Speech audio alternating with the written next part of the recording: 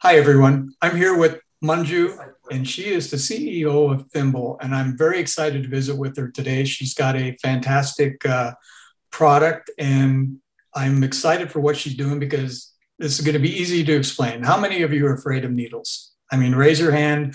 Most of us, I think, are afraid of needles or at least get that little bit of jitters when they're ready to stab it into you. So, actually, your company, Thimble, has come up with a way to make that a much more pleasant experience, correct? That's exactly right. Yep. Okay. So what I'm going to do is I'm going to ask you, tell us a little bit about your background. What your educational background is, and what the journey kind of you've taken now, and what brought you to the point of saying, this is what I want to do in order to make a change. Sure. Yeah. I grew up on the East Coast in Maryland, outside of DC, and I went to college in New York at Columbia, and I met my co-founder slash husband there. After college, I was a teacher for a year, and then went to medical school at University of Maryland, did all my training in dermatology back in New York. And about 5 years ago, I would say that's when we kind of started working on this. And kind of what brought us to this point was I have two daughters. And, when I took my first daughter for her first set of vaccinations, I knew that this was going to be a good thing for her. I was a resident actually at that time, so I was feeling super empowered and all of that. And then, but when I took her for the shots, this look that she gave me of like terror and betrayal, and you don't think that, that a 1-month-old is capable of such looks, but it happened. And I think a lot of parents could attest to that. It really struck me, and it was like, well, what am I doing? Like, why am I not protecting her? And so I did going forward, I built myself contraptions and use prescription medications and all of those things to help protect her and my other daughter going forward.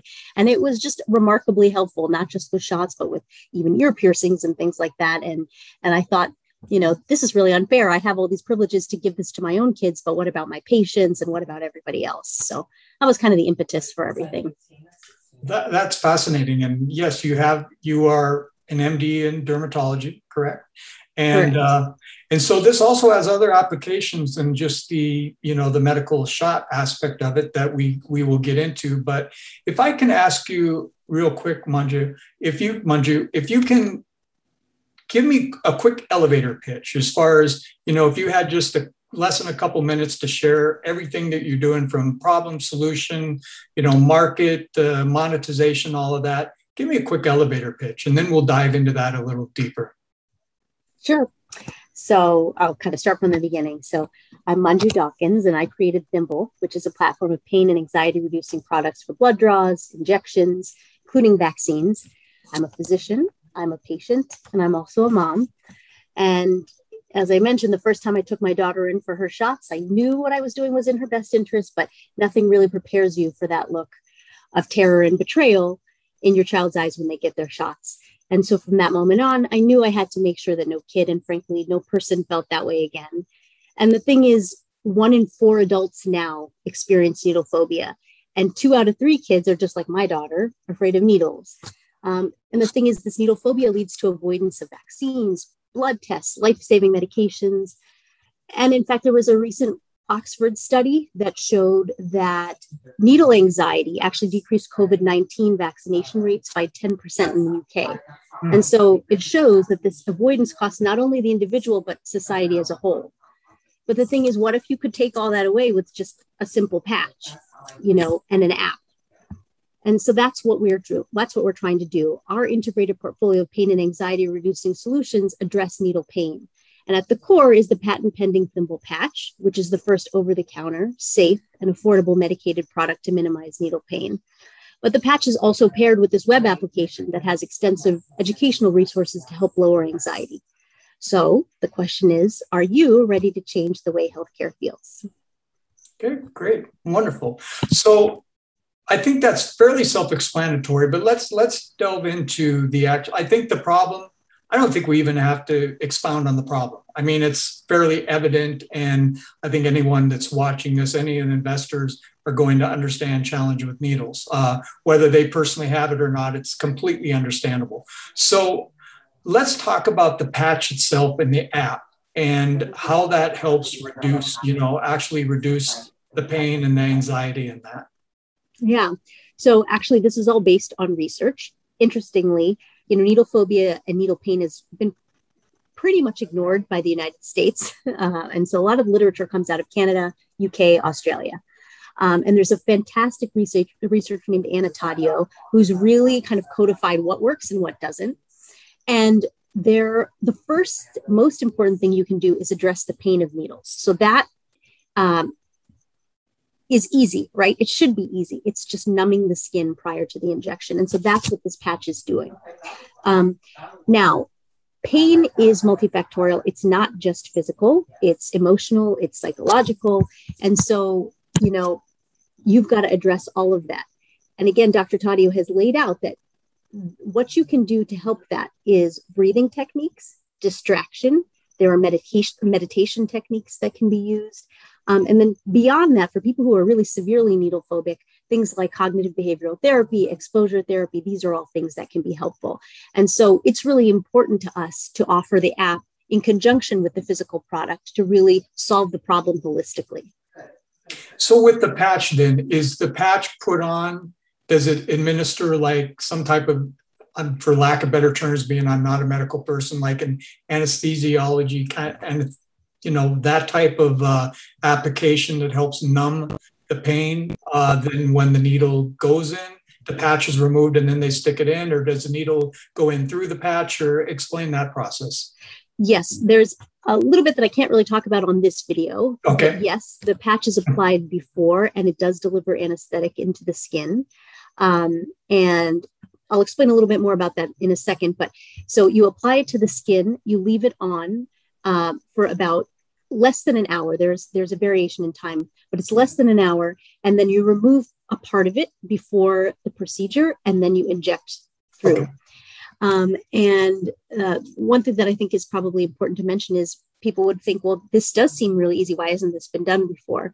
But what's interesting is, one, the problem has been ignored. Two, the anesthetics that are out there are really designed to be left on the skin for about 8 to 12 hours. So you will see there are lidocaine creams on the market. There are prescription creams that combine lidocaine with other anesthetics. There are lidocaine patches out on the market. But again, all of these are meant to be left on the skin for 8 to 12 hours for long-term pain control. What we're trying to do is numb the skin as quickly as possible and minimize the amount of medication that is absorbed. So that way it's safe for kids, it's safe for adults, and it's safe for more frequent use. So hopefully that kind of clarifies things a little bit. Sure. No, that and I appreciate that, because we don't have the visuals as much, but now being you have a patch to show, that's helpful. But of course, in the deck, you kind of cover some of those things. But so you mentioned there are certain things you can't talk about. Let's talk about IPs then, because that's probably part of the reason there are certain things you can't talk about. Yes, exactly. So we have a very well-known IP law firm that's been helping us kind of from the beginning. And so we have one patent that's in conversion right now that protects both formulation as well as certain design aspects that the design elements actually have functionality as well, which is why I can't discuss everything just yet. And there are also 4 other patents pending. So we've got kind of like okay, sure, okay. Just so investors are, as are interested in wondering if the patents are being approached. So that's good information to have, and don't expect you to give out stuff that you can't give out right now. So that's all we need. Let's talk about the market and the go-to-market strategy, because you have, I know, on the go-to-market strategy and the revenue side, you have both a consumer-based plan and also a B2B plan, which I'm going to assume is like going into clinics or CVS's, Walgreens, whatever that might be, that have their own internal vaccination locations. Yes. So yes, the go-to-market strategy is actually really one of the toughest things to really pinpoint, because I like to think about it by bucketing all needle procedures into 4 different categories. So there's preventative, which is all the vaccines. There's diagnostic, which is all the blood draws that people get.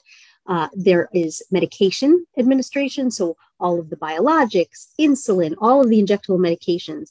And, one interesting fact about that, if you look at the top 10 grossing drugs in the United States, something like 8 out of 10 of them are all injectable medications. And most of those are medicines that the patient is injecting themselves at home. So I think that's a really important one to focus on. And finally, there's the elective category, which includes blood donations, but also, I'm a dermatologist, Botox filler, ear piercings, all of these things, tattoo. And so the question is, where do you start? And obviously, COVID has really kind of dictated and shifted the way we plan to roll things out. Especially, as you know, the pediatric vaccine was just approved. And so it's on the top of everyone's mind. And honestly, from my founder's story, one of my passions is to really help prevent needle phobia by treating kids. And so what we want to do is start with pediatric vaccines. And so we would like to do some pilot studies with specific pediatric clinics. We've had discussions with a company that you might have heard of called Brave Care, who's run by a multiple exit founder. And he's basically started pediatric clinics in certain cities, Pacific Northwest, South, where they're really focused on kind of the patient experience. And that's part of what we're offering as well. So we roll it out there. And then what we expect to see happen is, yes, there's this, we are marketing this as a direct-to-consumer product. So that's why all of the branding will be very intentional and elegant and, something that you want to pick up. And we think that the consumer is going to drive industry to respond. So this is going to create a new standard of care. So, every time you go in to get a shot right now, you expect that they're going to give you a Band-Aid at the end of it. Mm-hmm. But what is that Band-Aid even really doing? It's not doing anything, right? But it makes you feel better. But what if there's something that now every clinic or every, hospital, or every time you get your insulin medication, you open it up and you get a thimble with that? It's really going to kind of change the game, I think. And one of the things that I liken it to, it seems like a bit of a kind of a drastic comparison, but if you think about it, the whole field of anesthesiology is new. Anesthesia wasn't administered until the 1840s. Before that, all you got was a shot of whiskey and they chopped your leg off, and we accepted that. And then if you look yes, exactly. And if you look at, there weren't as many photographs back then, but if you look at the paintings of people's faces when they were getting their legs amputated, it is the same look that a child will give when they're being held down for a shot. And so I think the point is that trauma that we're causing is the same trauma. And if we have an opportunity to prevent that, then we really should. Yeah, that's great. So let's talk then about, we have this market that we know that's there. That's very evident. And we just had a crash here. We're going to have to, video editors are going to have to pause here. What am I looking at for time? My whole light system that I have rigged up here just crashed. Oh, that's okay. Needed a breather, right? It's the first time that's occurred, and it happens to be with you. Oh, good. Yeah, I think we're back here. So I guess we can get back into that. I've got lighting enough anyway I'll readjust this at another time, but I think we're okay. So, okay. We're going to take a pause here for the video, guys, and we'll start from here. And now I can reframe where I'm at.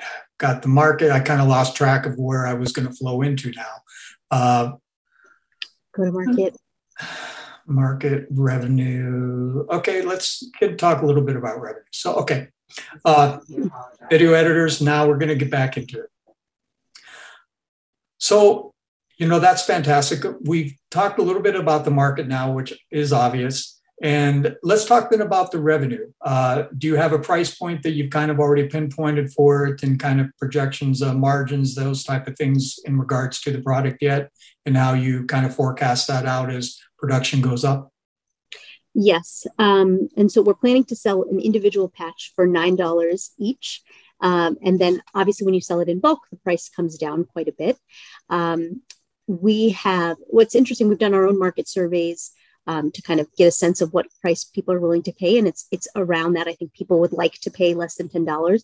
But what's also interesting is there's other research that shows that parents would spend up to $80 actually to have their child have a less painful vaccination experience. Wow. So actually there is a range. And I think we have the ability to kind of create an expectation among, because this is kind of a new category of product.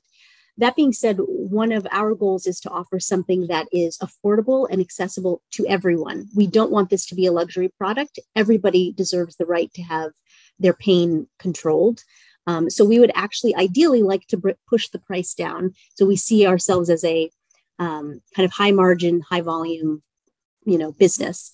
And so ultimately, as I mentioned, individual patches sold for $9 each. But then when we talk about partnerships, and this is something that, for example, a Target could offer to every patient when they're coming in for their flu shot. At that point, it's free to the patient, and it's a cost that Target maybe absorbs. And the reason why that makes sense is Target wants people, you've probably driven by and Target says free flu shot here, and we'll give you a $10 gift certificate. Yes. So why do they do that? They want people in their stores. Number one, they get reimbursed, to give the flu shot. But number two, you can't walk into Target and walk out without spending $200. Sure. And absolutely. So, they want people in the door.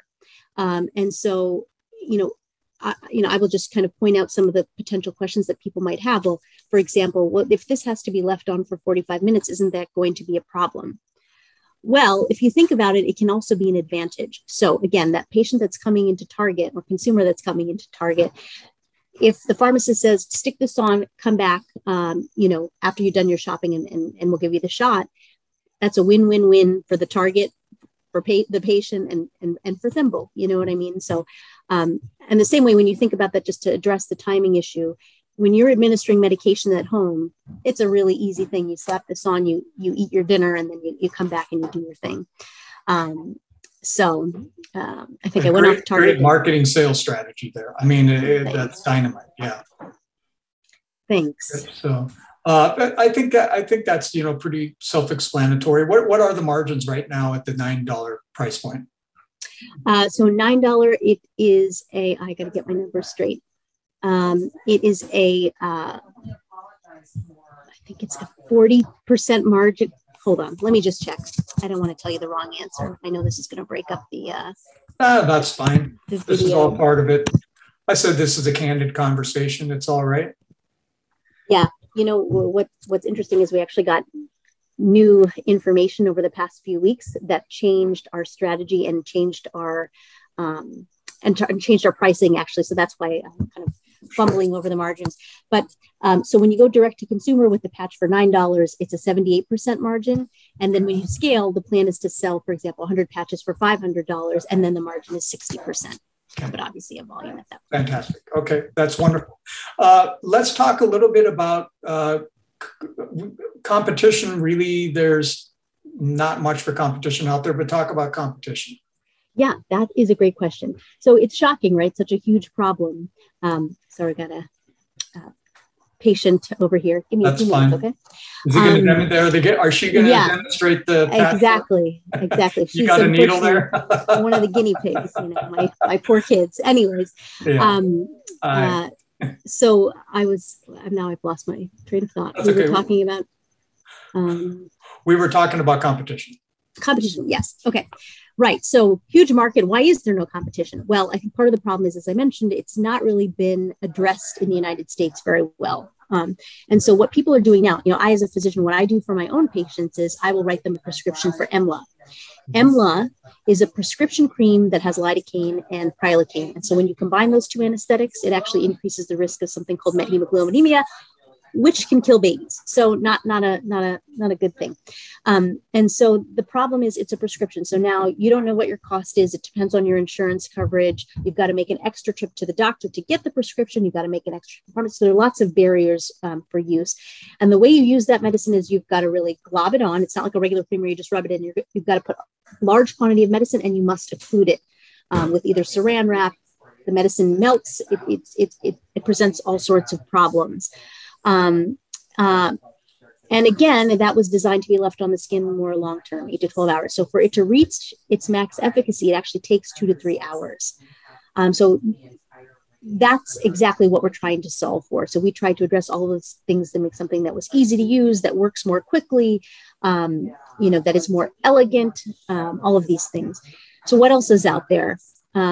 There is another prescription that is relatively new, and it's called Sanara. Sanara is a heated pod with a lidocaine and tetracaine patch. So again, it's got 2 anesthetics, increases that risk of methemoglobinemia, and the heated pod potentially increases the risk of burns. But I really like the idea. Again, it's a prescription. So there's this barrier. And the other problem is I, as a physician, have never heard of it. It's never been marketed to me. And I've never met a physician in the United States that's ever heard of it or prescribed it. So I think it's hard to really change prescribing practices, as a lot of people know. Another device that's out there that's being used, which is does not numb the skin, but does help with needle pain, is something called Buzzy. And it's basically a vibrating toy. It looks like a bee, and it has these ice pack wings. So you have to have a freezer handy, and it's really best utilized in the clinic setting. So the doctor's office should really have it there. They've got to go back and forth to the freezer to get the wings, and then you apply it proximal to the injection site, and it helps distract those nerves that send the message back to the brain. So again, great thing. The price point of that's pretty high, actually. So it's $99 for that device. You can get a smaller one for $49. But the price point is pretty high for what it is, I think. And then finally, there are these over-the-counter creams, lidocaine cream. The one that works best is what's called LMX4, and that's a liposomal lidocaine cream. But again, people are not aware of it. It's not marketed for needle pain, so people don't know to get it, how much to use, where to put all of these things. So that's what we're trying to solve for. Fantastic. Well, you've obviously researched well. And then the important thing to point out as well is that some of these, products that you're talking about are prescription based, where yours is an over the counter, correct? So exactly. You don't have to worry about that aspect. So that when we're talking anything in the medical field, there's that great old FDA that comes into play. So let's talk about the stage that you're at, and the role, the regulatory, stage that you're at, and how that process is looking as far as timeline and milestones goes. Yes. So we have taken on a fabulous regulatory firm that has given us great guidance, and has deemed that we would need to pursue a 510K, which med device. And we do have a predicate device to kind of compare ourselves to, and they estimate that it would take about 12 to 18 months. That's a conservative estimation, to get through to clearance. And they do not foresee any kind of hurdles. We just have to do the work. Sure. So. Okay. And so when do you project then? So you're looking at probably a couple of years before going into revenue or being able to get the product to the consumer? Actually, I think that we should be ready to go as soon as clearance comes, because what our plan is to pilot. You do these studies in the interim, and so we plan to kind of pilot.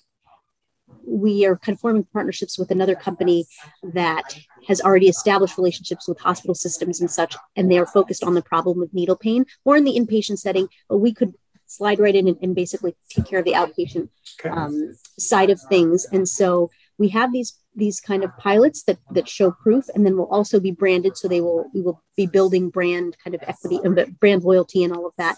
The other thing is we'd like to start the app side of things immediately. People are getting their COVID vaccines right now. And so we want to be able to offer something. There are a lot of free tools that people could use to help them get through all of their needle procedures. So we want to offer that now, again, to kind of get our name out there, build our brand, so that in 12 to 18 months, we're ready to go. Because we will theoretically have our kind of manufacturing. We're in talks right now with potential manufacturers that have the ability to scale and to scale quickly. And so we'll already be piloting in the thousands. And so, what they're saying is their ability to kind of escalate that, that we should not have a problem. So hopefully sooner than that. As I refer to it, you're planting the seeds. So yes. So, okay, phenomenal. The one thing we haven't really covered now is the rest of your team. who do you have as far as the rest of your team, and share, what they bring to the table. And you have a solid team, so I'll let you talk about it. Sure. So my co-founder is Armand Dawkins, and we met, like I said, in undergrad at Columbia, and then he did his MBA at Cornell. He has been in finance for essentially all of his career. He worked for 16 years at JP Morgan, kind of ended up in mergers and acquisitions, and he is now the CFO of a company called Social Live, which is a SaaS business that, well, I don't want to jinx anything, but hopefully good things are happening on that front soon too. And so he kind of provides the financial and business acumen that we need.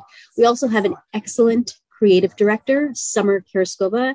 She has her own studio called Season, and she has really spearheaded the brand. And so even what you see in our deck and kind of on our site, that is essentially her working for free.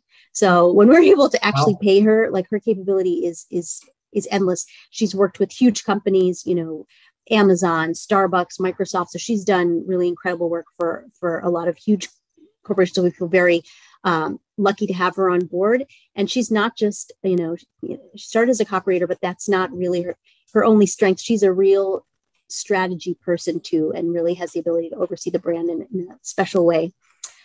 We also have a lot of great advisors. So John Kabul is an ex-FDA person, also has a lot of knowledge about the issues with diversity in kind of pharmaceutical and drug kind of development and all of those things. So she's been a great resource to us.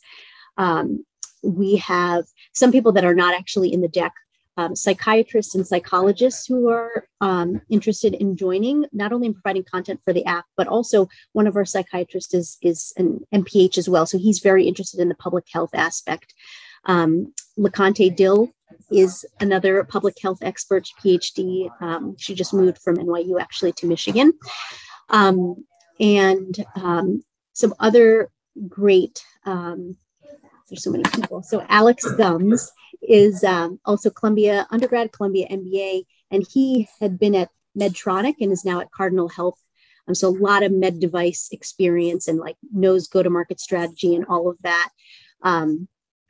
Clarence Wooten is currently at X. So he's been through it. He's a founder himself and has run an accelerator.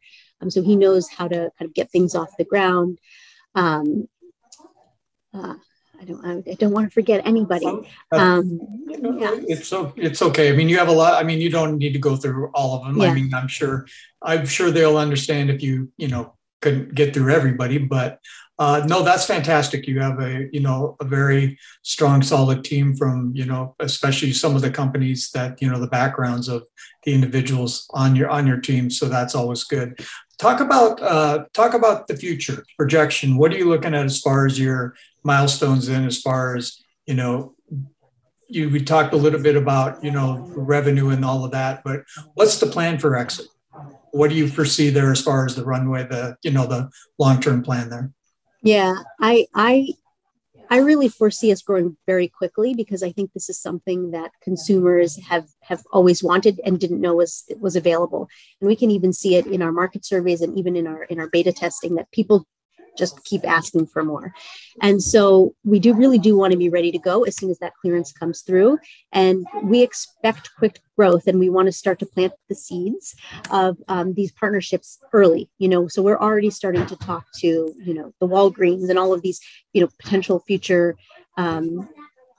investors and acquirers. Ultimately, that's what I see happening. I honestly believe this has the ability to become, I don't want to jinx anything, but I think it does have the ability to become a unicorn, because this is we know healthcare is just a huge industry. And this is the way things are going. Healthcare is becoming more and more of a kind of a customer service business in some ways. But I think this is a really important thing to address. We have to be more empathic. We have to think about the human experience and how it affects people's kind of partaking in the healthcare system.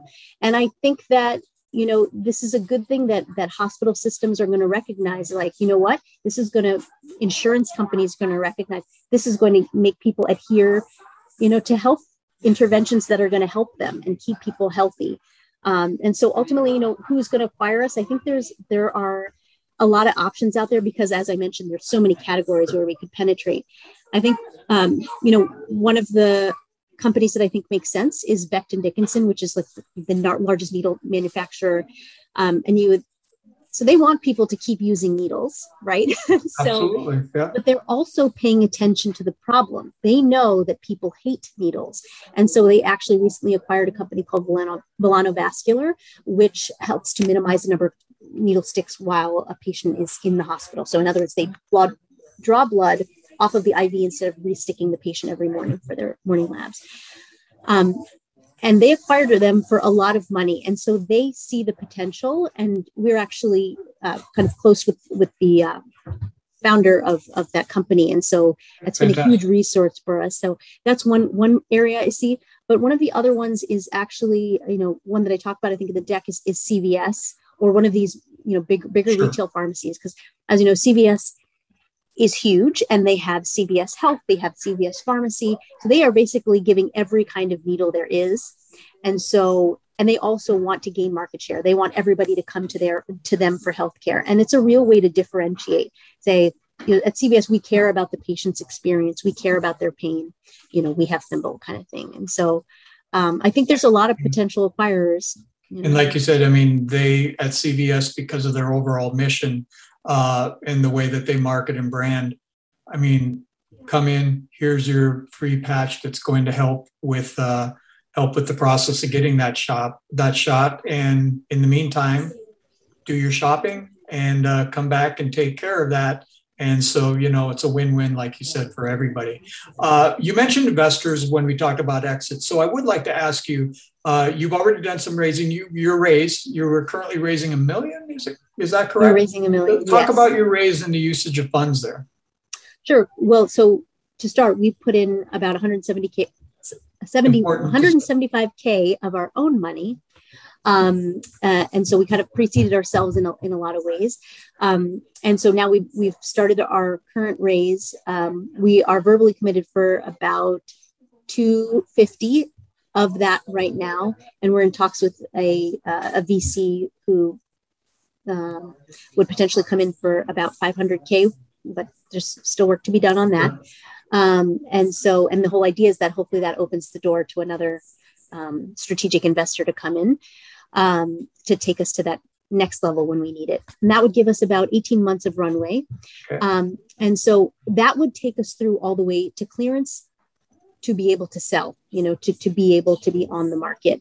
And that gets us to a lot of the regulatory work that has to be done, all of the patent conversion, all, lawyers, all of the lawyers. Sure. Absolutely. Yes.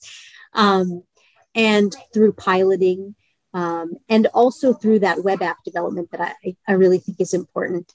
So I think it would get us to a really good position with really solid milestones. And I am going to throw in that on your deck, you have the breakdown. You have it done very well and, very specific as far as the breakdown of the usage of those funds. So that's important to note. So to end, let's talk a little bit more about investors. What are some of the roadblocks or stumbling blocks you ran into, in raising funds for this? And then I'm going to ask you, what is your ideal investor? Who do you envision as your ideal investor as far as who they're about? And because investors always talk about who their perfect startup is or what that looks like. Talk about what your perfect investor looks like when you share a story about maybe a pain point in fundraising. Sure.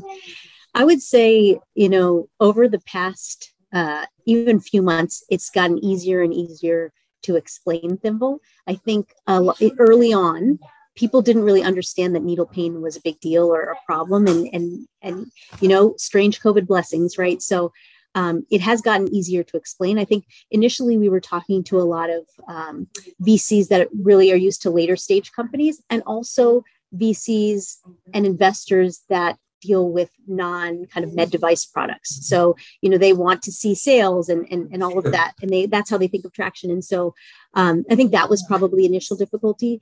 It is always a risk when you have to deal with the FDA. But again, we fairly recently got this news about the 510K possibility, because that was new. We had actually pursued a different version of Thimble up until pretty recently. And so now it's frankly a lot easier to sell. I would say the question about the ideal investor.